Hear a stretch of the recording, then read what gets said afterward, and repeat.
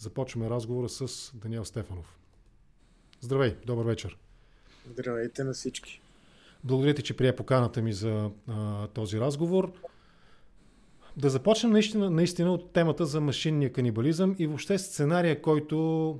Те са няколко паралелни сценария, които ни продават от телевизорите. От една страна имаме доста странните, ще използвам по-силна дума, налепи обяснения на фирмата, че те ги внасят за реекспорт, пък после се оказа, че ги внасят за резервни части, откъдето е идеята, за машинния канибализъм. Пък накрая се оказа, че те са всъщност резервни, ако някоя машина дефектира, да я подменят. Това пък сякаш противоречи малко на Изборния кодекс, според който ако машината спре да работи, се продължава да се гласува с хартия. И естествено, водещата политическа теза на ГЕРБ, че някой готви фундаментална машинация, фундаментална злоупотреба, фалшификация на изборите през тези 100 ли са, 200 ли са, даже чух по-голяма бройка машини. Каква е твоята гледна точка? Как ти се ориентираш в този колоритен и пъстър разказ?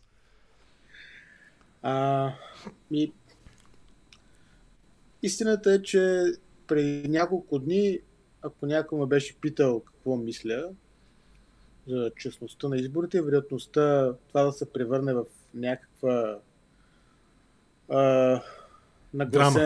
някаква история за фалшифициране на изборите, ще да кажа, че е много малко вероятно и че това са общо взето, както ти казваш, фантасмагорични истории. Сценарии, да. Да. Започна така да се пречупва нещо в мене и детското започна да умира. Когато започнаха да се появяват машини на твърде много места. Трябва да призная, че дори жена ми ме пита преди известно време, това не е ли вече твърде много? И аз инстинктивно тръгнах да я обяснявам, че няма проблем. В един момент също съзнах, че може би трябва малко да помисля преди да я обясня. Сега, тук е много важно да си дадем сметка всъщност за каква система точно говорим, че технологичните избори не са като хартиените избори и не всичко може по аналогия да се оцени. В технологичните избори, когато имаш някаква част от технология в този процес, то е черна кутия за всички нормални избиратели. Много малък кръг от хора разбират какво става в нещата опират до доверие в институциите. Така е, съгласен съм. В машината. И от тук нататък има два елемента, които са много важни, които трябва да бъдат дадени от институциите. И това е един елемент е елемента процедура, другия елемент е елемента прозрачност. Да. Комбинацията от тези два елемента ражда доверието в процеса, който ние не можем да видим. Сега, какво означава това на практика? Това означава, че Централната избирателна комисия трябва много ясно да каже колко машини има, как е изчистил резултат от предишните избори от тези машини, защото знаем, че не е толкова лесно. Трябва да има процедура за това. Тя трябва да бъде приета от Централната избирателна комисия. Централната избирателна комисия трябва да посочи кой ще направи тая процедура, кой ще провери дали процедурата е успешна. Да. След това трябва да одобри софтуера, който ще бъде инсталиран на машините. Те са няколко софтуера. Трябва да каже кой ще го инсталира, кога ще го инсталира, как ще го инсталира. След това трябва да има механизъм, който да провери дали този софтуер е инсталиран на всяка една машина. Нищо от това практически го няма. Даваме си сметка, че нищо от това го няма. И в един момент започват да се появяват различни машини в различни краища на София. И няма как да имаш усещането, че всичко е наред. Сценария за това, че машините могат да влязат в действие, наистина е някакси трудно да си го представим. Да. Но когато ти нямаш процес, когато нямаш процедура за всяка една стъпка от машинното гласуване, общото ставаше впечатление, че всичко е възможно.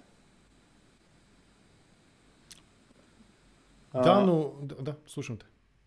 Към момента аз лично не съм убеден, че ако поискаме от Централната избирателна комисия един списък с машините, които вече са напуснали склада и поискаме кой кога е инсталирал софтуер върху тях, тя да ни каже, тя може да ни каже. По простата причина, че това не е нещо, което тя прави. Най-вероятно това е направено или от Сиела, не най-вероятно, това е направено от Сиела и това създава вече голямото недоверие. Тук трябва да отворя една скоба, че има известно подобрение в процеса. Да. Ако юли месец Централната избирателна комисия не знаеше какво е изходен код, сега, нали, трябва да говорим, да наречем някои неща с истинските имена. Централната избирателна комисия не знаеше какво е изходен код, не знаеше как той изглежда. В момента не само, че знае какво е и как изглежда, но успях да се пребори с Сиела да получи този изходен код. На базата на този изходен код е създаден софтуер за тези машини вече. Други думи, Централната избирателна комисия, която по принцип трябва да има контрол във всеки един етап от изборния процес, вече има контрол поне в един етап. Това го знаем. Да. Което прави изборите малко по-сигурни, отколкото бяха юли месец. Да, аз съм останал с това впечатление, че ти сякаш не си много такъв твърд привърженик на машинното гласуване. Но въпреки това, ако останем още малко на тази тема за технологията на измамата, трудно е. Тези машини нямат връзка с интернет. Тези машини 2 дена преди изборите, 3 дена преди изборите, а ако се създава толкова мащабна схема за измама, това няма как да се случи, докато машините, както казах преди малко, още няколко дена преди изборите, те все още са в найлоновите опаковки някъде по складовете. Тоест, за мен версията, че те са докарани в България, примерно да се презастраховат при следващи избори, нали, Сиела, защото ясно е, че те ще продължат да са някаква форма на монополисти в тази сфера, да са сигурни да имат, да са се запасили, защото не се знае колко ще има в чужбина, колко няма да има. Тоест, вероятно, на този етап на мен ми изглежда, че става дума за някаква чисто бизнес-административна глупост. Да не предвидят това, че ще се размирише, нали, турбата с специфичната субстанция ще удари вентилатора и те няма да имат верен отговор на въпроса какво ще правят с тези машини. Но пак, те са изолирани. Това е като, нали, като калкулатора. Моят джобен калкулатор, примерно. Няма как резултата реално, без някакви много груби машинации, което в сферата на, по-скоро в условията на едни все пак сложно съставни секционни комисии, все пак една с различно политическо представителство от Централна избирателна комисия, няма как да се осъществи толкова мащабна подмяна, струва ми се. И това е моят въпрос. Аз търся отговор на този въпрос. Блъф ли е това, че се готви измама? Сега, аз не знам твоето впечатление на какво за моето предпочитание. Не, може и да бъркам. Извинявай, ако съм сбъркал, извинявай. Не, виж сега, аз се занимавам с избори професионално. Това е тази твоя експертиза, нали, с която аз те каня да разговаряме. Точно по тази причина. Нямам предпочитания, нали, към някакви избирателни системи. Защото това сме го говорили, всеки един елемент от изборния процес, той дава резултати, когато го сложиш в определена среда. Да. Ако ти сложиш машинното гласуване в една среда, в която администрацията може бързо да се адаптира, или Народното събрание беше дал на Централната избирателна комисия възможността да назначи и да състави отделни юнити, които да могат да управляват машинното гласуване като технологичен процес, тогава машинното гласуване в България ще изглежда по различен начин.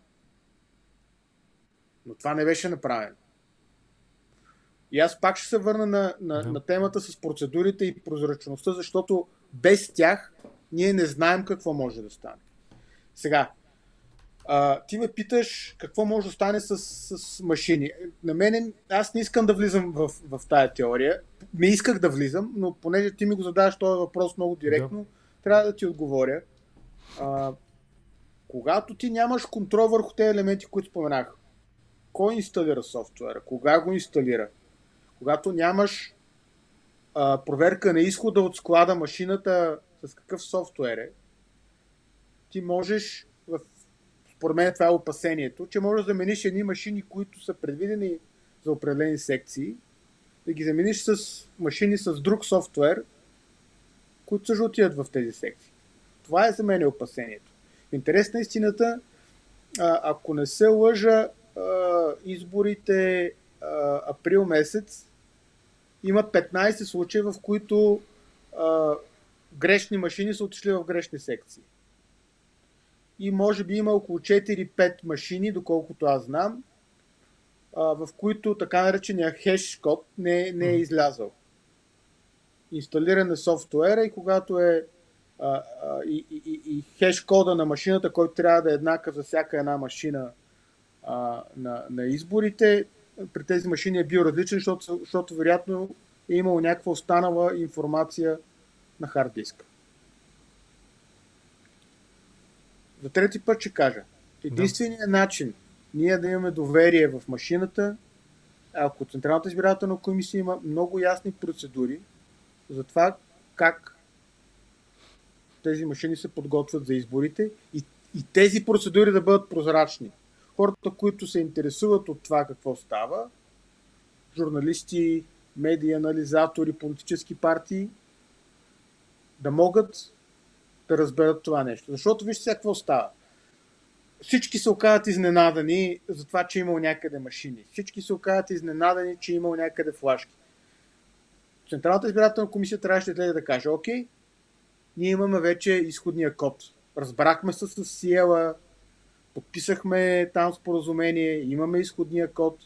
От този изходен код ще бъде направен така наречения билд. Билд е това и това. Това е софтуера, който ние ще инсталираме на тая машина. След това ще се прибави бюлетината за гласуване. Това ще стане еди си кога. Ще бъде направено от еди си кого. Вие всички сте поканени да го снимате. След това тези машини ще бъдат транспортирани до секциите. Всяка машина има номер. Вие ще знаете във вашата секция коя машина, с кой номер трябва да бъде. Ако имаш такова ниво на прозрачност, съмнението отпада. А когато нямаш нито процедурата, нито прозрачността и ЦИК реагира абсолютно реактивно на това, което се случва, това няма как да не създаде почва за подозрение. Да. Разбирам какво казваш и също съм в известен смисъл на мнение, че при липсата на аргументация, извън онази схемичка, която Борисов показва там, нали, единия брат, другия брат, единия съдружник, другия, нали, там жена, сестра, дъщеря, не си спомням точно какви бяха роднинските връзки, което в крайна сметка в едни много специфични браншове не е нещо нелогично и нечувано. Нали? Аз не вярвам, тук ще направя едно лирично отклонение, но не вярвам някой пациент, примерно, да е много недоволен от това, че много добре подготвения, високопрофесионален лекар, медик, нали, в някаква сфера, чийто баща е бил също в тази сфера, нали, на медицината здравен работник, че ще го лекува сина на доцент, професор, еди кой си. Не вярвам това да е така. По една проста причина. Нали? Това са много специфични браншове. Както IT сферата, така и ако щеш дори политиката с някакви признаци у нас да се установява някаква професионална политическа класа, нали? В което аз не виждам нищо лошо. Тези роднински връзки, особено както казва и Костов, нали, България, мисля, че е негова тази фраза, дано да не сбъркам, нали, България е малка и всички сме братовчеди. Нали, в крайна сметка, аз не виждам проблем в това. Значи, ако добавим сегмента, елемента прозрачност, за който ти говориш, това, че единия брат работи в една фирма, другия брат работи в друга фирма, мен това не ме притеснява. В никакъв случай не ме притеснява това нещо. Но въпросът ми беше от това, от който тръгнах е, при липса на някаква конкретика, как точно ще се осъществи тази предполагаема хипотетична твърдяна измама, на практика ГЕРБ се поставя и Борисов се поставят в ситуацията на Манолова при онази драма в Костинброд. Абсолютно идентични, аналогични по тежест и по сила на аргументите събития, нали, факти, обществени факти, политически факти. Тоест, бъркат ли или заиграват ли се преклено много ГЕРБ с това, че акцентират върху едва ли не чудовищна измама, в която в крайна сметка ще участват и техните представители с тяхната квота в ЦИК? Това е много, много важен въпрос в интерес на истината, който според мен трябва да се обсъди един път, когато приключим с изборите. Значи, те са два въпроса всъщност. Единият въпрос е, защото аз познавам някои от тези хора, които се занимават с софтуера. И аз познавам, разговарял съм примерно с Атанас Шарков, сме говорили, нали, Борисов него поименно го цитира. Да, аз сега не искам да кажа дали имам доверие или не, защото това не е част от този разговор. Ние не можем на това ниво да водим този дебат. Аз съм го казвал и на Атанас Шарков. Mm-hmm. Тук имаме проблем. Проблема идва от там, че Централната избирателна комисия е съставена на хора, които разбират от хартиено гласуване. Аналогови политици, аналогова администрация, така е. Аз не искам да кажа, че са аналогови, защото хартийното гласуване не е гласуване от миналото. То е в настоящето, ще го има и в бъдещето. Това са просто две различни неща. Имаш коли на дизел, коли на бензин. Да. Имаме гласуване на хартия и технологично гласуване.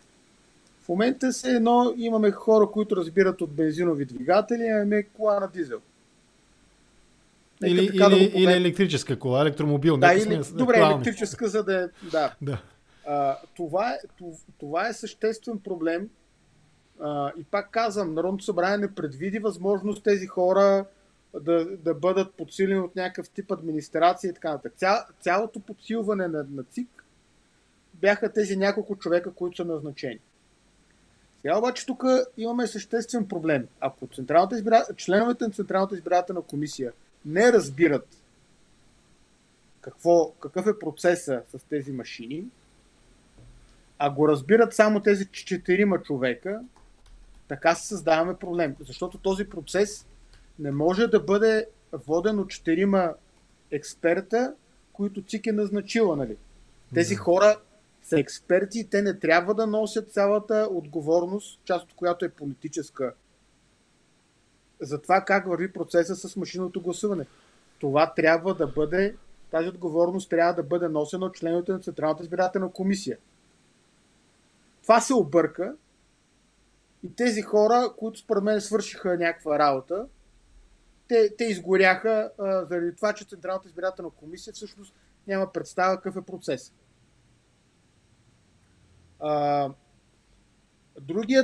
Другият проблем е, че особено в периоди на избори, Централната избирателна комисия се политизира толкова много, че не може да вземе елементарни решения. Тук що ми даде съобщение, че са променили за втори път решението си и ще има 100% преброяване на контролните разписки. На разписките, да. Но тази политизация е много лоша. Защото тази политизация в ЦИК влиза през политическите партии. Политическите партии от много време са взели този процес и го правят и го правят част от тяхната предизборна кампания. Да. С това съм съгласен напълно. Това е пагубно, разбирате ли? Защото аз го дадох някъде този пример. Централната избирателна комисия трябва да направи ясна процедура кой как ще изчисти паметта на машините. В това не мога да има политически разговор. Няма как да има политически разговор. Защото някой си представя, там има мнозинства, опозиции, пък мнозинството дали било от партиите на промяната, пък опозицията била на статуквото. Разбирате, че когато трябва да се направи процедура за изчистване на паметта на машината за гласуване, този тип мислене и противопоставяне е смешно, то е абсурдно. Малко по-нагоре в коментарите Атанас написа, че в отговор на някой, който нещо явно изразява мнение, че машините са били, грубо казано, твърдия диск или там каквото е носителя, са били изчегъртани до нула. Тоест, проблема какъв е? Аз съм убеден, че Сиела или Даелу или някой друг са сложили, имат процедура, по която това да го изчистят. Аз нямам кой знае какво съмнение, че такава процедура съществува, защото ти не можеш да използваш машината. Той излиза дали има някакви останали гласове в машината най-малко. Въпросът е, че Централната избирателна комисия трябва да знае, че има нужда от такава процедура. Тя трябва да одобри писмено. Тя трябва да излезе и да разкаже пред за тебе, да поеме административната отговорност. Да. Ние правим това по този начин. Защото това е гаранцията, че резултата, който излиза на изхода на черната кутия, наречена машина, е това, което ние сме гласували. Това е цялата работа. Тук вече става малко по-сложно. Не е достатъчно само някой като мене или като четиримата експерти в ЦИК или като някой друг да знае, че такава процедура съществува. Тя трябва да е явна, Централната избирателна комисия трябва да я приела, трябва да я разказала и ние всички трябва да знаем. И това се отнася за всяка една стъпка по този процес. И тогава и да има 5 машини някъде, те не би трябвало да са тайна. Няма проблеми да има 300 машини, които да стоят някъде и но с конкретно обяснение защо ние имаме тези машини. В интерес на истината Нинова беше права в едно... О, Господи! Цитирам Нинова. Беше права в едно свое интервю тези дни. Повреденият часовник поне 2 пъти на ден показва. Да, така е, да. Ще поговорим и за повредените политически и пиар часовници малко по-късно, надявам се да остане време. Тя беше права, като каза, нещата много лесно се доказват. Ако тези машини са за реекспорт, просто се показва декларацията митническата и става ясно, че те са внесени тук, престояват временно и отиват към Македония, към някъде, където си поискат, нали, там, където първоначално беше версията. Съответно, ако това са машини за резервни части, за еди какво си, също предполагам може да бъде по някакъв начин документално подплатено, нали, подкрепено. В този смисъл, каква е играта на Сиела, нали, като вносители на тези машини? Играта, грубо звучи. Какво, нали, ти как си обясняваш? Как изведнъж в България около 200 машини, нали, при условие, че имаме колко са общо секциите? Колко бяха? 12 000 или бяха нещо от рода? 12 000. Така, 12 000, но не мога да сметна процентите, но 200 машини от 12 000 секции никак не са малко. Как си обясняваш този абсурден бизнес модел на поведение, при който по най-горещата тема, свързана с технологията на изборите, изведнъж се оказва, че имаш някакъв сериозен процент машини, които така седят по някакви складове, охранявани складове и така нататък. Нямам кой знае какво обяснение. И аз нямам. Това е... Аз мога да имам различни версии по въпроса, да. Но нямам информация. Сега, подмяна на машината в изборния ден няма, но това не означава, че машините не могат да бъдат прегледани и не могат да бъдат сервизирани преди да почне инсталирането на софтуерите, изпращането им към секциите. Да. Там вероятно има нужда от някакви резервни части и така нататък. Но това също трябва да е част от някаква процедура. Значи трябва да има обща проверка на машините, да има протокол, който да каже, имаме 15 машини, които са повредени, повредите по тях са такива и такива, ние ще направим това и това, те да бъдат поправени, 8 от тях не могат да се поправят, трябва да се доставят абсолютно нови. Разбирате ли? Не става така, значи ние доставяме от някъде едни машини, слагаме ги тук и след това междувременно караме някой техник да сглоби от 2 машини една. Няма как да стане. Значи, ако това можеш да го правиш в частната си компания, да правиш от 3 компютъра един, тук първо е публичен, това е възможно най-публичният процес, за който говорим, изборите. Да. И трябва отчетност на всяка една стъпка.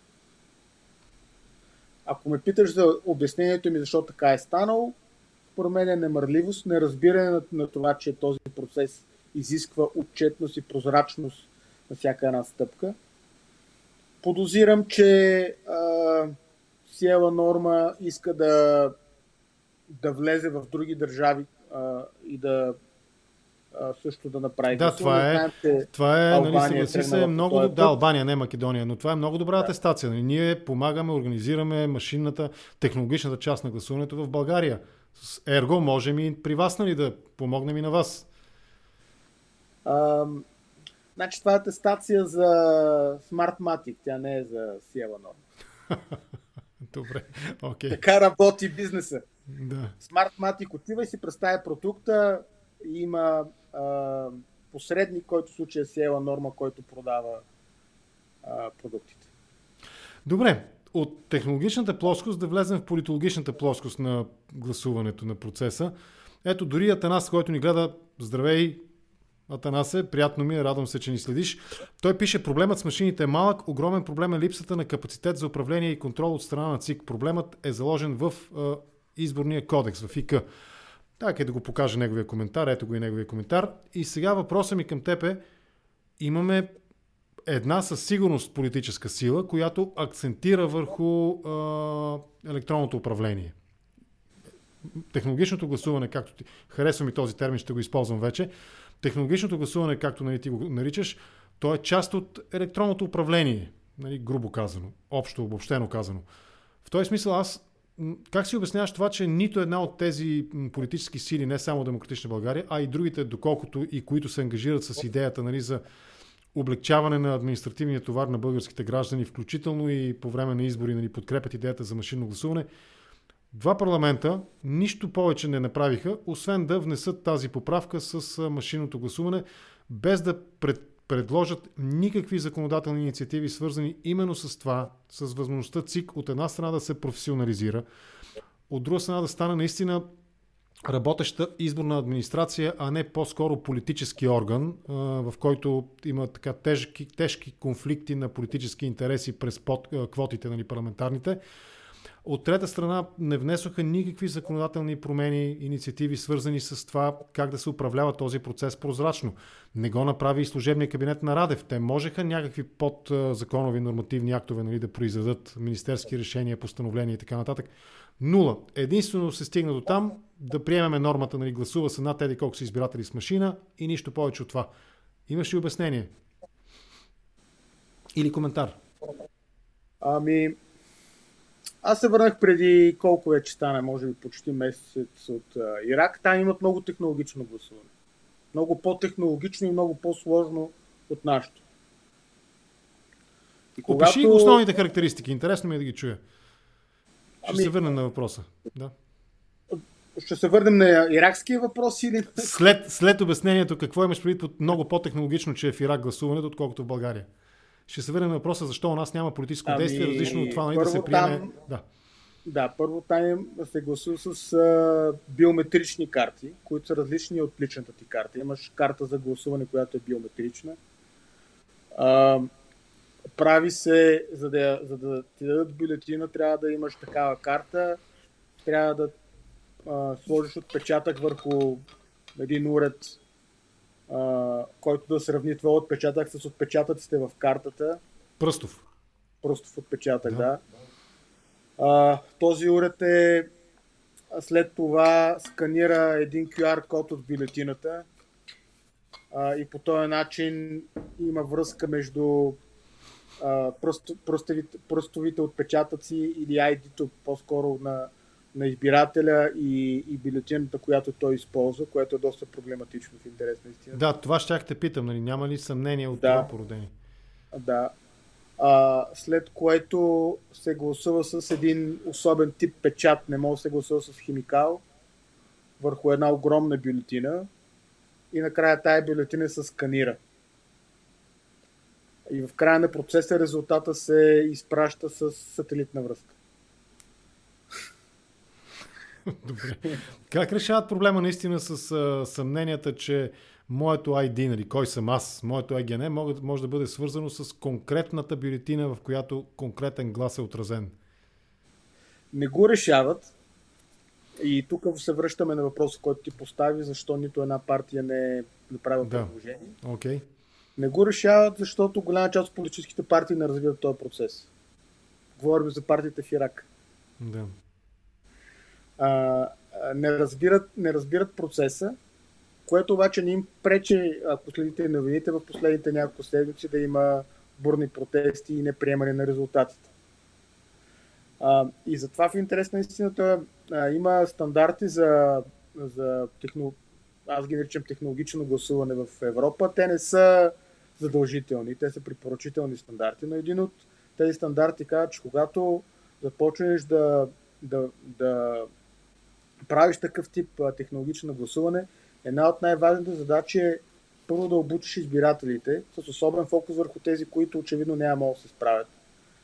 Маргинализирани групи, възрастни, болни и така нататък, но също така да вкараш в процеса и да започнеш да обучаваш наблюдатели и хора от политическите партии.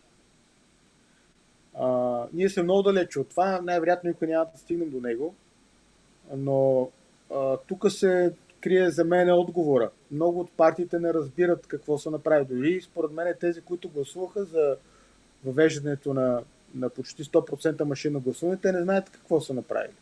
Те смятат, че това означава просто да сложим една машина в избирателната секция и с това приключва. Да. С това, както нас Кошарков е казал, всъщност това е един много сложен процес по управление на една технология, която този процес изисква, пак ще се повторя, сложни процедури, стандарти, които в момента ЦИК няма. Това е гаранция за честния вод, когато имаш такова гласуване. И тук, тук се връщаме към моя въпрос. При толкова политици в два поредни парламента, които акцентират върху електронизация на управлението на административния живот в България, а ЦИК в известен смисъл административен орган, нали, също така, защо наистина техният взор стига само до там да се приеме норма, според която в хикс брой секции, почти близо до 100%, както ти каза, има по една машина и нищо повече от това, а не разбирането, че всъщност това е първата стъпка, след която трябва да направиш много сериозни управленски усилия да образоваш народонаселението, да ги образоваш политиците, да направиш да създадеш адекватна администрация на изборния процес, която да управлява качествено и прозрачно този процес. Нищо в тази посока не беше, или поне на мен не ми е известно да беше направено. И извинението бързахме, нали, за мен не е достатъчно валидно, защото ако бързаш и ще направиш глупост, по-добре направи нищо, отколкото да правиш половинчати работи, които веднага няколко месеца по-късно вече компрометират иначе за мен лично много добрата идея с машинното или технологичното гласуване. Тук аз имам два отговора. Единият отговор е просто защото не разбират. Но това е по-лесният отговор. По-сложният отговор е нещо, което вече споменахме, това е тежкото политизиране на изборния процес. Да. За съжаление, машинното гласуване се превърна в политически въпрос, което беше много глупаво. Някъде ме бяха питали вие за коя... Вие харесвате ли машинното гласуване или нещо от сорта? Нали аз допуснах грешната хипотеза, че не си голям фен в началото на разговора. И моят отговор е много прост, когато ми зададат такъв въпрос, защото ние трябва да имаме съвсем друго отношение към тези неща. Защото това са процедури. Отново. Аз не мога да имам кой знае какво отношение към начина, по който се гласува. Не мога да го харесвам или да не го харесвам. Да. В Гамбия в момента има избори. В Гамбия доскоро се гласуваше с едни камъчета. Ако питаш местния наблюдател, вие харесвате ли тези камъчета, той няма да ти каже. Да, той следи за прозрачността и честността на процеса, а не за технологията. Всеки човек би трябвало да се интересува от това, как това нещо работи в собствената му държава. В Гамбия камъните работят добре и това е достатъчно. Тези камъни няма да работят добре в България, нали? По същия начин, за съжаление, машинното гласуване в България има много път да извърви, за да работи добре. Може да работи добре, но трябва да се извърви някакъв път. Да. Точно тези, отново каруцата пред коня, нали? Те на практика компрометират, поне в моята оценка, каква е твоята, те компрометират идеята за технологичното, за машинното гласуване. От тук нататък иди и обяснявай. Аз съм сигурен, че 10 години няма да стигнат да се поправи щетата, репутационната щета на самото машинно гласуване, именно заради тези глупости. Едни машини на склад, незнайно къде. Нали, Борисов излиза и обяснява там едни роднински връзки, чертая, сякаш в неговата партия ги нямаше подобни взаимоотношения. Но лошия вкус остава не толкова към Борисов или към апетитите, към така, вижданията на ГЕРБ, че някой ще фалшифицира изборите в тяхна вреда, а по-скоро недоверието се заражда и се подклажда и се засилва, катализира се към самия процес на гласуване с машини. Сега, първото нещо, което ще кажа е пак, значи ние не трябва да гледаме на това като на нещо самоцелно. Да. Значи ние имаме машинно гласуване, за да решим няколко конкретни проблема. Сега, мен ако питаш, това не беше най-умното решение да решим тези проблеми. Бах да повторя. Имаме лошо структурирани секционни избирателни комисии. Имахме секционни избирателни комисии, които бяха лошо обучени и имаме сравнително сложна избирателна система. Комбинацията от тези три неща раждаше едни ужасни протоколи, в които хората започнаха да не вярват. Да. Машинното гласуване беше нашия избор да решим този проблем. Да, а решихме ли го всъщност? Ами аз мисля, че ние сме на път да го решим. Сега, добре. Аз от човек, който беше против това гласуване, аз го приемам. Имаше решение на парламента, вкарал си немалко пари вече в него.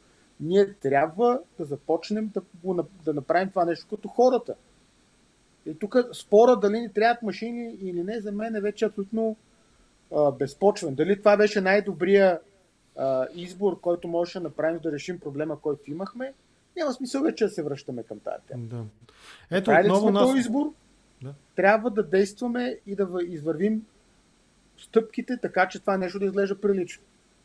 Отново в потвърждение на тази част от нашия разговор, Наско Шарков, отново му благодаря за интереса и за това, че е с нас тази вечер.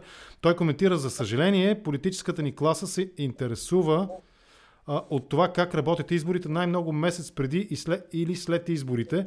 Да припомня, че от 2007 година имаме машинно гласуване, а до сега за процедури никой не се беше сетил. Това ли е обобщението в крайна сметка, за да затворим тази част от разговора?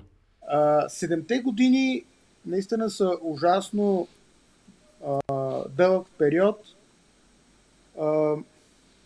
Аз мисля, че там проблема е в началото. Защото когато почнеш такъв процес на интегриране на технологии в изборите, ти трябва да започнеш с един план.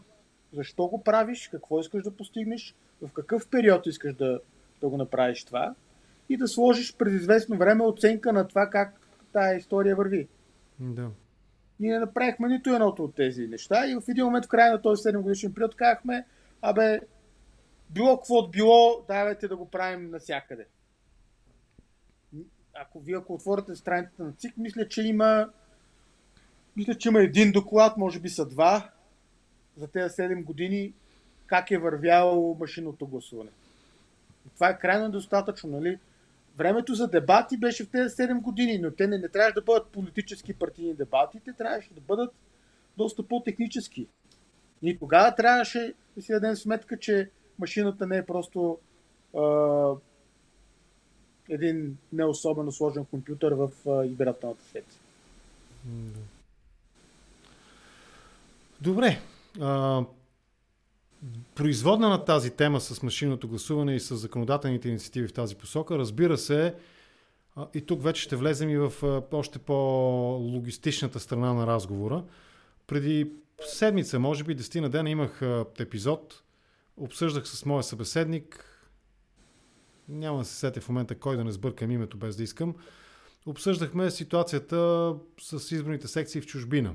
И стана ясно, мисля, че има и медийни публикации в тази посока, че Германия сякаш така не е толкова вече радостна и ентусиазирана да ни оказва логистична подкрепа, а това е свързано с осигуряване на пространство, с осигуряване на охрана и други производни въпроси, разбира се, за отваряне на секции. И мисля, че в Германия в момента броя на секциите е ограничен, или поне към датата, на която обсъждахме този казус, беше ограничен, сведен до 40 секции, ако не греша. И сега имаме проблематично, но все пак стартиран процес по технологизация на гласуването, по електронизация на гласуването. Но има още два важни аспекта на този вид, различно от хартията гласуване. Едното е гласуване по пощата, нещо, което света, демократичният свят познава от повече от век.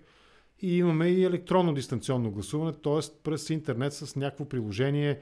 Естествено и в двата случая има някакъв процес. Първо на верификация, нали, на този, който дава заявка, че ще гласува. После има някакви правила и условия, при които се разделя вота от личността. Нали, иракския пример, за който ти говори.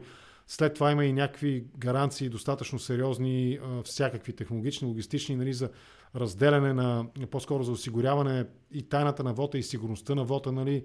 Тук възниква въпроса за доверието в пощенските институции, които ще организират изборите. Примерно аз сега не мога да си представя, че една добра компания за логистика, нали, за спедиторска или там пощенски услуги, като е Конт, че тя вече ще може, лишена от съмнение, да се кандидатира някога в един процедура, при която се обсъждани възможността за дистанционно гласуване по пощата. По една проста причина, нейният шеф, нали, на Еконт вече е ясно, тясно обвързан с политическа сила, дори го спрягат за министър на транспорта. В този смисъл, българските политици пропускат не 7 години, а повече 17 или 20, не 27, но 17 години пропускат възможността да говорят за дистанционно гласуване по пощата с хартия и електронно дистанционно гласуване през интернет. Това как си го обясняваш? Аз не си го обяснявам, аз знам защо. Да, слушам те. Знам защо. Има политически проблем, който е много голям. Да. Който е много голям и той се нарича гласове за ДПС и гласове от Турция. Ама то е мит. Това е част от нашата... Няма значение дали е мит. Okay. Няма значение дали е мит. Нали, те повечето политически проблеми седат върху... Или митични, митове. или митологизирани, да. Да, седат върху някакви митове. Има огромен страх, че това ще отвори абсолютно без възможността за упражняване на контрол гласуването в Турция. Истината е, че никой не е седнал да направи някакъв голям анализ да види дали това наистина е така, но във всяка една политическа партия, в изключение на ДПС, има този страх. Да. В течение на тези години, между другото, нали, все пак да се опитам да оправдая отчасти българските политици, имаш някои неща, които се случиха, които обърнаха този тренд на навлизане на технологии в изборите. Едното беше руския пробив в американските избори, на по-предните президентски избори. Сега там те не влязоха в някакъв супер технологичен процес. Там е по-скоро пропаганден, да. Не. Имаше конкретна намеса в технологичната част на изборите, но това не беше промяна на резултата, хакване на машините или нещо от сорта. Това беше много, бих казал, дилетантски пробив в списъците с избиратели. Поне знаете, че там регистрирането на хората става заедно с тяхната партийна принадлежност. Да. Това, което американските служби откриха, без да казват цялата истина, не знам дали някога ще я разберем ние, но това, което беше ясно, е, че в някаква част от щатите има проби в тези списъци с избиратели и вероятно някакви масиви с определени избиратели са изтрити. И понеже в щатите имаш активна регистрация, ти не можеш да докажеш, че си се регистрирал, а пък твоето име е било изтрито. И така всъщност има големи съмнения, че това е повлияло на крайния резултат, защото някакви хора да са могли да отидат да гласуват. Тоест не получават сертификат някакъв, удостоверение, че са се регистрирали като гласоподаватели. Ами сега това дали получават сертификат, по принцип в някои щати има voting IDs, които се получават. Да. Но така е не, че те voting IDs и те имат някакъв срок на валидност и така нататък. Да, разбирам. Но очевидно имате в избирателния списък, нямате в избирателния списък, не можете да гласуваш. Давам този пример само за да кажа, че всеки един проби в някакви технологични въведения се отразява абсолютно безконтролно на цялата тема за технологично гласуване. Защото това накара много държави, например Франция, която беше започна вече да експериментира, беше вкарва частично онлайн гласуване, да го спре. Да. Така че някъде за около 10 години, почти 10 години, да не са 10, но 7-8 години, този въпрос за особено, що се касае за онлайн гласуването, беше леко оставен в страни. Сега ми се струва, че има едно завръщане на идеята за технологизиране на изборите. Виждаме, че има много държави, и то големи държави по света, които тръгват към вкаране на машинно гласуване, онлайн гласуване. Пакистан, например, съседна Албания, още няколко държави, които в момента започват проекти за въвеждане на различни типове технологии в изборите. Така че темата има връщане, но в последните 6, 7, 8 години това беше малко странно да някой да започне да прави такъв проект. Но за мен има същия проблем, какъвто имаме с машините. Да. Първо трябва да се дадем ясно сметка какво искаме да решим в нашия изборен процес, за да решим дали да правим пощенско гласуване или онлайн гласуване. Второто нещо, за което трябва да се дадем сметка, е дали имаме кой да го направи. След като не можем да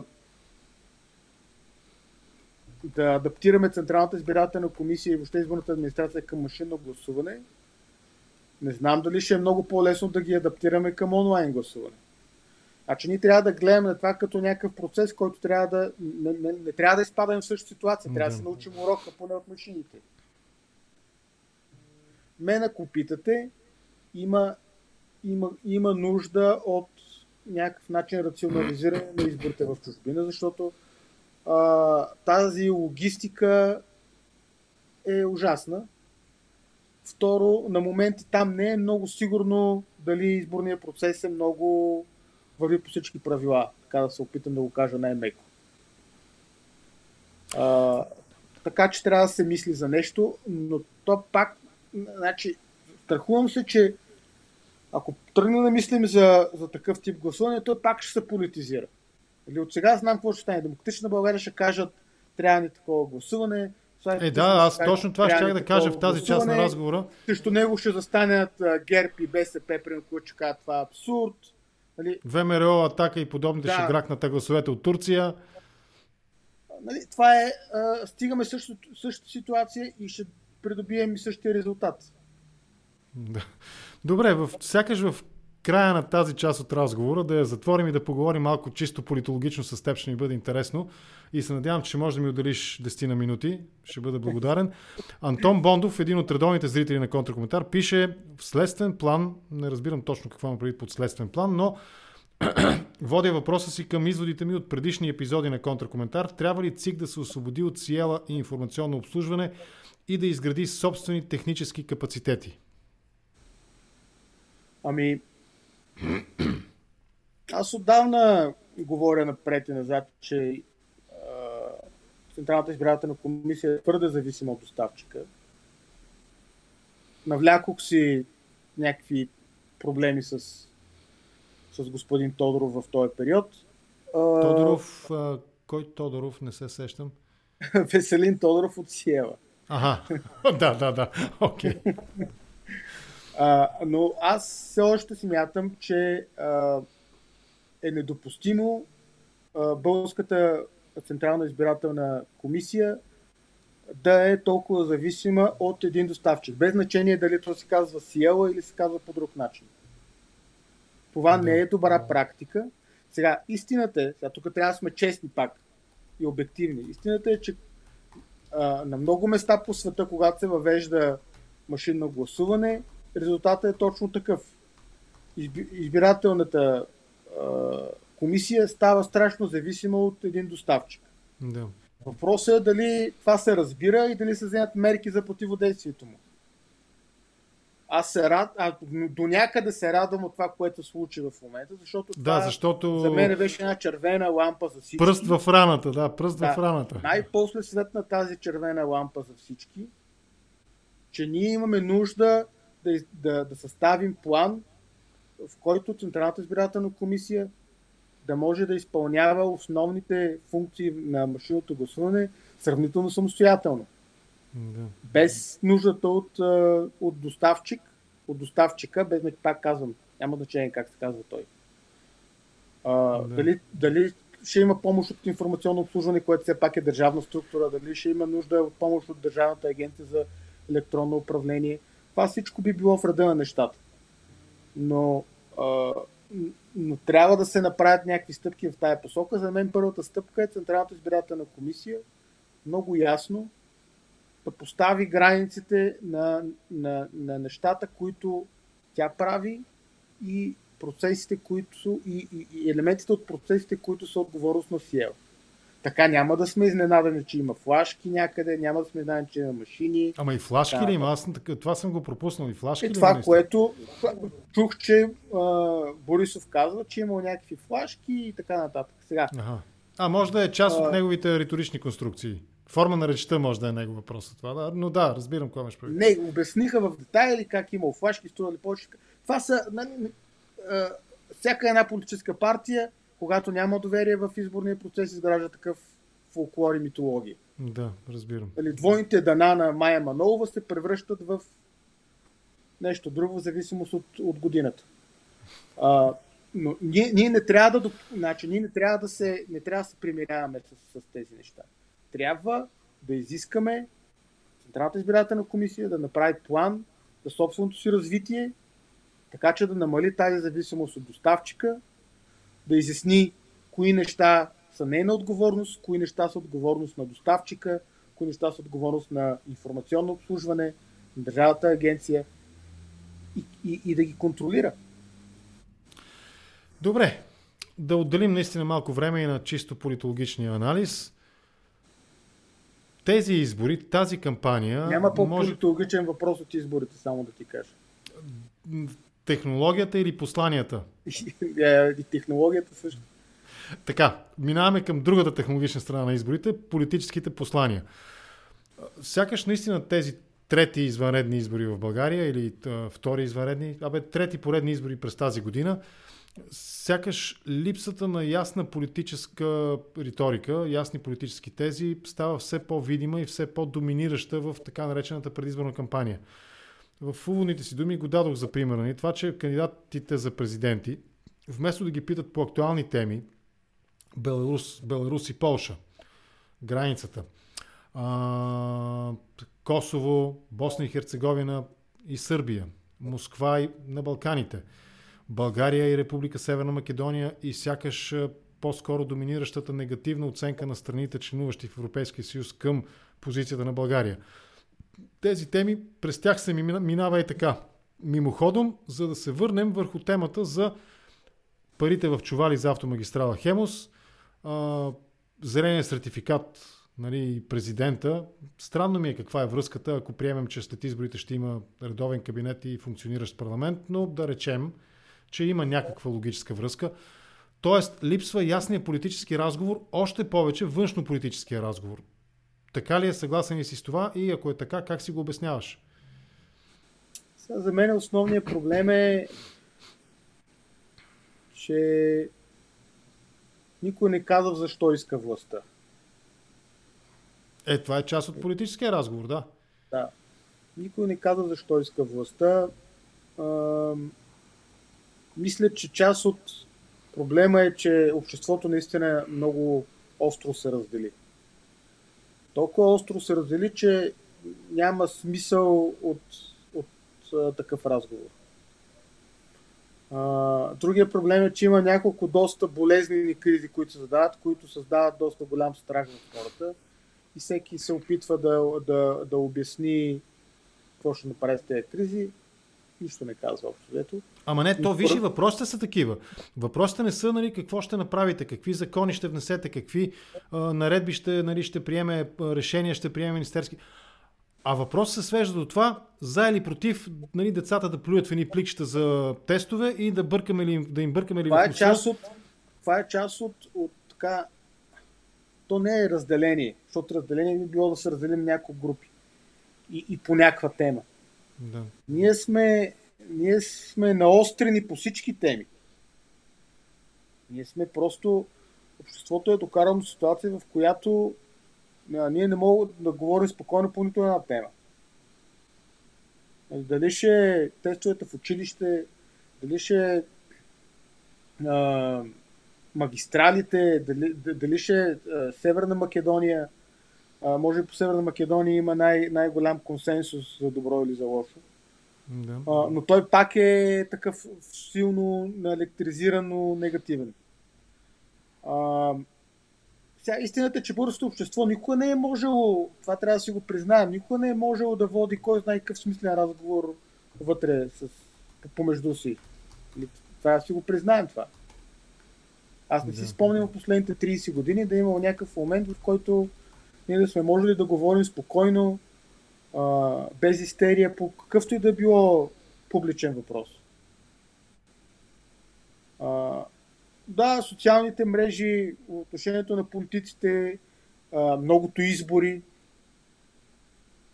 защото всяка една кампания нагнетява напрежение, увеличиха тая неспособност на българското общество да може да формулира някакви тези, да може да говорим помежду си, да влизаме в спорове и в края на края да стигаме до някакви решения, приоритети. Нали? Общо взето, нашите най-големи успехи кои са? Влизането в НАТО и влизането в Европейския съюз, които трябва да си признаем, особено като говорим за НАТО, той въобще не беше консенсусен въпрос. В какъв смисъл? Тук аз съм склонен да поспоря. Тогава, когато се приемаха съответните, парламента ратифицираше съответните договори, тогава имахме каква е идеята на представената демокрация? Ще цитирам един от моите събеседници за вчерашния, мисля, че беше Павел Попов. Той обясни, че депутат идва от депюти, от заместник. Аз малко по-иначе би го казал, депутата е твой и мой представител. Тоест, ако имаш една пъстра парламентарна... тогава беше много силно биполярна политическата ни система. Основно бяха левите и десните, грубо казано, сините и червените. Но все пак дори видния антинатовец Гоце, мисля, че по негово време, да не сбъркам годините, но по негово време влезнахме в НАТО. Той беше действащ президент тогава, ако не греша, поправете ме, драги зрители, ако Той беше, нали? Така, сега. Тоест, мисълта ми, да си довърша въпроса. Тази силна представителност в парламента, тя изразява консенсуса, защото избирателите са гласували за БСП, за тогавашното СДС или как беше против. БСП беше против. Георги Първанов водеше митингите срещу членство на България в НАТО. Иронията на политиката и съдбата накара този човек да подпише документ. Да подпише. Но ето, подписа, можеше да подаде оставка. Нямаше как да не подпише. Между другото, скоро гледах Петър Стоянов, който каза, че това е едно от най-големите постижения на неговата политика, че всъщност, макар и загубил, той е накарал най-големия си политически опонент да подпише основния му политически приоритет. Добре казано. Да. Но сега, говорихме за това, че ние не можем да достигнем до такива приоритети, не можем да се обединим около такива неща. Вероятно няма и политици, които да зададат такива по-смели визии за развитието на България. Нямаме кой знае какво. Мен ме притеснява това, че все повече всичко става твърде лично в българската политика. Защото колкото по-лична става политиката, толкова по-глупава става от една страна и толкова по-трудно се намират някакви общи решения. И толкова по-естествено трудно се говори за някакви по-големи визии за бъдещето на страната. Добре. Може би това ще бъде така за финалната част на нашия разговор. отново в контракоментар с няколко души събеседници съм обсъждал това, че на мен ми се струва, че в България в момента нямаме мечта. Някаква национална мечта. И това искам да те помоля да коментираш. Сякаш наистина тук, нали, дали сме имали доминиращ консенсус, аз съм склонен да приема, че сме имали достатъчно сериозна обществена подкрепа през политическото представителство и за двата акта, и за влизане в НАТО, и за влизане в Европейския съюз. И дори съм склонен да споря много ожесточено по този въпрос, тъй като аз абсолютно подкрепям двата избора. Не казвам, че ти не ги подкрепяш, но сякаш след влизането в НАТО и в Европейския съюз, сякаш наистина националната мечта, а оттам и някакъв политически идеал или политически идеали, независимо дали са леви или десни, сякаш се изчерпиха. Ние нямаме... Виж какво става с дясното, примерно, с демократичното. Нали? Кой да определим като десен политик в България? Кои партии са реално демократични партии и имат сериозно представителство? Виж какво става с лявото. Нашето ляво е едно тежко реакционно ляво, което няма нищо общо с модерното европейско социал-демократическо ляво. Тоест, какво става с българската национална мечта и оттам и някакви политически идеали? Аз не знам дали времената съдя на националните мечти. Наистина, защото аз не знам примерно немската национална мечта каква е. Австрийската национална мечта каква е. Но устата ми беше да кажа нещо за някакъв четвърти. Нека се придържаме към наистина политически коректния наратив. Да. Нямам идея френската национална мечта каква е.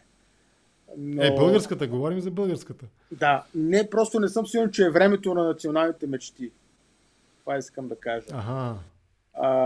Но това, което мене ме притеснява, е липсата на национална гордост, такава истинска. Не е изфабрикувана през татуировка на Левски на лявата гърда. Не, по-скоро на едното бедро. Там пише БРЦК обикновено. Така, добре, окей. Приемам и тази версия. Аз съм виждал други варианти, но да. Нали, ние нямаме и не търсим поводи за истинска национална гордост в настоящето си. Отчасти, според мен, това се дължи на факта, че имаме доста изкуствени поводи за национална гордост в миналото си. Доста така надути, леко фризирани поводи за гордост в миналото си, на които ние, според мен, истински не вярваме и просто загубваме навика да търсим някакви неща, с които да се гордеем като българи и европейци в настоящето си. Но пак казвам, всичкото може да се промени, ако имаш политик или политици, които все пак да искат да водят електората. Значи, според мен основният проблем, който на времето, в което живеем, може би в голяма степен заради социалните мрежи, политиците абсолютно приеха този подход да ходят след избирателите. Значи, в теорията не да ги водят след себе си избирателите. В теорията на поведението на избирателите има два варианта. Или политиците водят, или избирателите водят и политиците ги следват. Аз мисля, че ние от години нямаме ситуация, в която политици да водят избирателите си. И това неминуемо води до някакви драми, защото, както беше казал един философ, сега не знам дали беше Сенека, нали, най-хубавото не може да се познае по тълпата хора около него. За разлика от женския пазар, където ако си купуваш пиперки за зимата, обикновено заставаш на най-голямата опашка. Да. Това следване на капризите на избирателите не може да продължава дълго така. Добре, това ми харесва като теза. Това е много хубаво. Виждаме, че винаги когато има някакви тежки проблеми, някой политик трябва да жертва нещо. Те не искат да поемат риск, не искат да правят жертви. Това, в което станаха много добри, е да следят настроенията във Фейсбук. Да, и реагират светкавично, така е, да, факт. Да. Настроенията във Фейсбук и странния от комуникационна гледна точка, но според мен с няколко рационални елемента в него, последен статус на Лозан, не знам дали е последния актуален статус на Лозан Панов, в който той се обръща критично към Демократична България, загатвайки за евентуален техен следизборен съюз, взаимодействие някакво с БСП. Това силен политически ход на индивидуалист, силен ярък политически индивидуалист ли е, или е самоубийствен, недообмислен ход, с който той на практика си спечели неодобрението на голяма част от Фейсбук активистите на Демократична България? Фейсбук активистите, не това ли са? Значи, аз мисля, че тези президентски избори имаха добра почва. Да, можеха да се развият много интересно. И Лозан Панов, и Анастас Герджиков са кандидати, които имат какво да кажат. Те могат да произведат визия така, за която говорихме. Но първо, според мен, те бяха излъчени много късно. Да. Точно поради страховете на политическите партии, че една по-дълга кампания може да им донесе негативи. Това е някакъв абсурд. В абсурд вече се превръща. Ще го извадим като заека от цилиндъра в последния момент и всички ще ни ръкопляскат. Че някой може нещо да ударя нашия кандидат, ни кара ние да не го вадим никога. Така просто няма как да спечелиш изборите. Имаше, не знам дали ги помниш, имаше ни шеги, нали, че можем по принципа на търкането на картончета да гласуваме и после тия секционните комисии ще чегъртат, нали, и който се падне, нали. Но то е шега, никъде по света няма кампания, която ти да извадиш кандидата в последния момент и да очакваш той да спечели.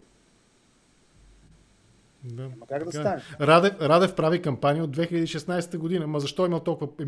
За това той не спря да работи за своята втора кампания. Радев е действащия президент. Той това може е вярно, да не прави кампания. Да. Той може да не прави кампания. Добре. Когато ти имаш няколко седмици за кампания, нали, тя няма как да те стигне и ти неминуемо стигаш до статуси, които изглеждат като последния отчаян опит да спечелиш гласовете на хората. Другия проблем, който забелязвам, е, че всички започват да облъчват само твърдите си ядра. Извинявайте, но кампаниите по целия свят, дебатите по целия свят целят едно нещо. Кой колкото може да пребере господаватели от кръга на колебаещите се и нерешилите. Това е една от причините активността да пада в България, защото никой не се обръща към хората, които към ядрата си, не са сигурни дали искат да гласуват. Да. Всеки блъска и се опитва да мобилизира до край твърдите си ядра. И накрая отиват основно твърдите ядра да гласуват. Да. Да приключим с това. Говори преди този въпрос, нали, за Панов, говори за националната гордост. От какво? Окей, като извадим извън скоби, или като поставим в скоби по-скоро, нали, България на три морета, нали, и няколко подобни производни на това тези, и как са ни ударили там, нали, едно време там по едни договори след руско-турската. Нали, има такива, знаеш ги тези сюжети, те са така, има ги, присъстват.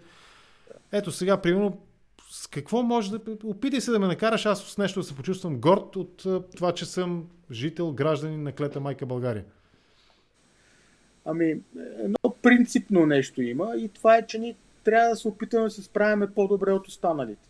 Или поне толкова добре, колкото останалите. Според мен това е нещо, което трябва да се възпитава в училище. Значи ти като личност, като българин, трябва да носиш в себе си желанието да се справиш добре. Да успяваш. Другото нещо, което според мен е много важно, то е свързано с това, ние трябва да започнем по някакъв начин да се измерваме с останалия свят. Ние трябва да се състезаваме, да влизаме в глобалния разговор. Ние дори неща, които Ето, имаме... глобалният разговор, това е външната политика. Тишина, мълчим. Да, но аз ще ти дам един много специален за мен пример. Това е Васил Левски. Да. Ако питаш българите какво е Васил Левски, ще ти дадат някакъв ужасно размазан, такъв лигав образ на Левски, който най-вероятно няма нищо общо с реалността. България никога не представя Левски като един от най-светлите европейски политически мислители, какъвто той е бил. Ярък републиканец, либерал. Да, той е бил човек, който е носил, въпреки липсата на образование, сравнимо с останалите европейски мислители, да. Той е стигнал сам до неща във време и в ситуация, която тези неща го правят наистина впечатляващ образ не само за България, за европейската политика. Ние никога не изнасяме този образ навън. Не мога да разбера защо. Нали, това е човек, който сам е достигнал до идеята за републиката, до идеята за равенството между гражданите, до идеята, че ако ти нямаш активни хора в страната, не можеш да постигнеш нищо. И освен това е човек, който на практика успява да изгради тайна мрежа по принципи, които по това време той не е имал къде да прочете. Да. И ти мисля да разкажеш тази история на целия свят и той да се нареди до най-големите революционери и политически мислители в Европа, ти му замазваш образа, като го искаш да го нарисуваш в църквите, обясняваш на децата, че най-голямото му постижение е било, че прескочил някакъв трап. Това е абсурд. Добре, харесва ми това. За съжаление, уви, ако ми позволиш да допълна твоята, така, не знам, аналогия, сравнение, коментар, примерно сферата на туризма и държавното брандиране, ще опроста нещата, знам, че нали, така по тънък лед ще го кажа това нещо, ще стъпвам казвайки това нещо, но на мен лично сякаш също почва да ми омръзва да се гради образ, нали, туристически атрактивен образ през Слънчев бряг, през Шопската салата, през народните носии и през, аз не знам какво, през лютеницата и сирането. Нали. Нека да се гради през Слънчев бряг. Аз съм за да се гради през Слънчев бряг. Нека това да бъде по-добрата Ибиса. Нали? Не знам ли си помните, преди години имаше една реклама на Икея, да, в която се споменава Слънчев бряг. Без ние да сме платили. Да. Без ние да сме платили. Значи ние можем да превърнем Слънчев бряг в нещо такова, а ние се опитаме да го направим нещо, каквото то не може да бъде. Вкарай малко охрана там, вкарай малко ред, почести, покани най-големите диджеи в Европа и го направи каквото е. То е парти таун. Направи го парти таун. Рекламирай го като такова. Нали? Не му слагай лютеница и червена роза. Те изглеждат абсурдно там. Добре. Да приключим тук. Но състезавай се с други такива градове в Европа. Ама защо в Европа, бе? Ето по нашите телевизори можеш да видиш примерно държавното брандиране на Турция, техните реклами. Според мен те са технологично безупречни, не технологично, а като визия, като концепция, нали, как се поднася посланието, те са направени безупречно. И до това нещо тури, нали, нашите спорове тук около това паница с боб ли е поредното лого, нали, на туристическия сезон, или е паница с, аз не знам какво там, с, нали, с миш-маш или пиперки червени с сирене, и аз не знам. Ето това е, за което говорим. Окей, да не се отдалечаваме прекалено много от образа, който създаде на Левски. Много съгласен съм с това и наистина би могло да бъде повод за някаква гордост. Именно през това, че наистина един човек, тук ще цитирам и да речем Антон Велев, нали, който също описва Левски като представител на национализма и либерализма, Либералното е лошо и джендърско, национализма за някой е нацизъм, национализмът за някой е нацизъм. Тоест ние сме объркали фундаментално понятията и оттам не можем да изградим някакви позитивни, положителни образи, да не говорим и за неумението да използваме именно Левски като пример. Аз наистина не бях мислил в тази посока, сравним с изявените политически мислители на времето, в което той е живял, или малко преди това, или малко след това. Уви, за съжаление, но пък от друга страна при политици, които, нали, аз не знам какъв пример да дам, но при сегашната селекция, национална селекция, сякаш този разговор е твърде далеч невъзможен. Да приключим. Не знам дали е политическа задача. Тя е обществена задача. Има доста добри книги, които описват точно тази част от Левски, но тази част от Левски не се преподава в училище. Може и в университета дори не се преподава. Тя отсъства в българския разговор за Левски, защото ние предпочитаме той да е такъв. Да приключим тук. Добре. Благодаря ти много, беше ми изключително интересно да разговарям с теб. Със сигурност ще си запазя правото известно време след изборите, като имаме резултати и така нататък, да те поканя пак да се опитаме да направим анализ на потенциалните възможности за коалиция по германски модел, инспирирана от германските принципи на водене на политически разговори. В един от контракоментарите цитирах Ordnung muss sein, или muss sein, може би беше правилното произношение. Трябва да има ред.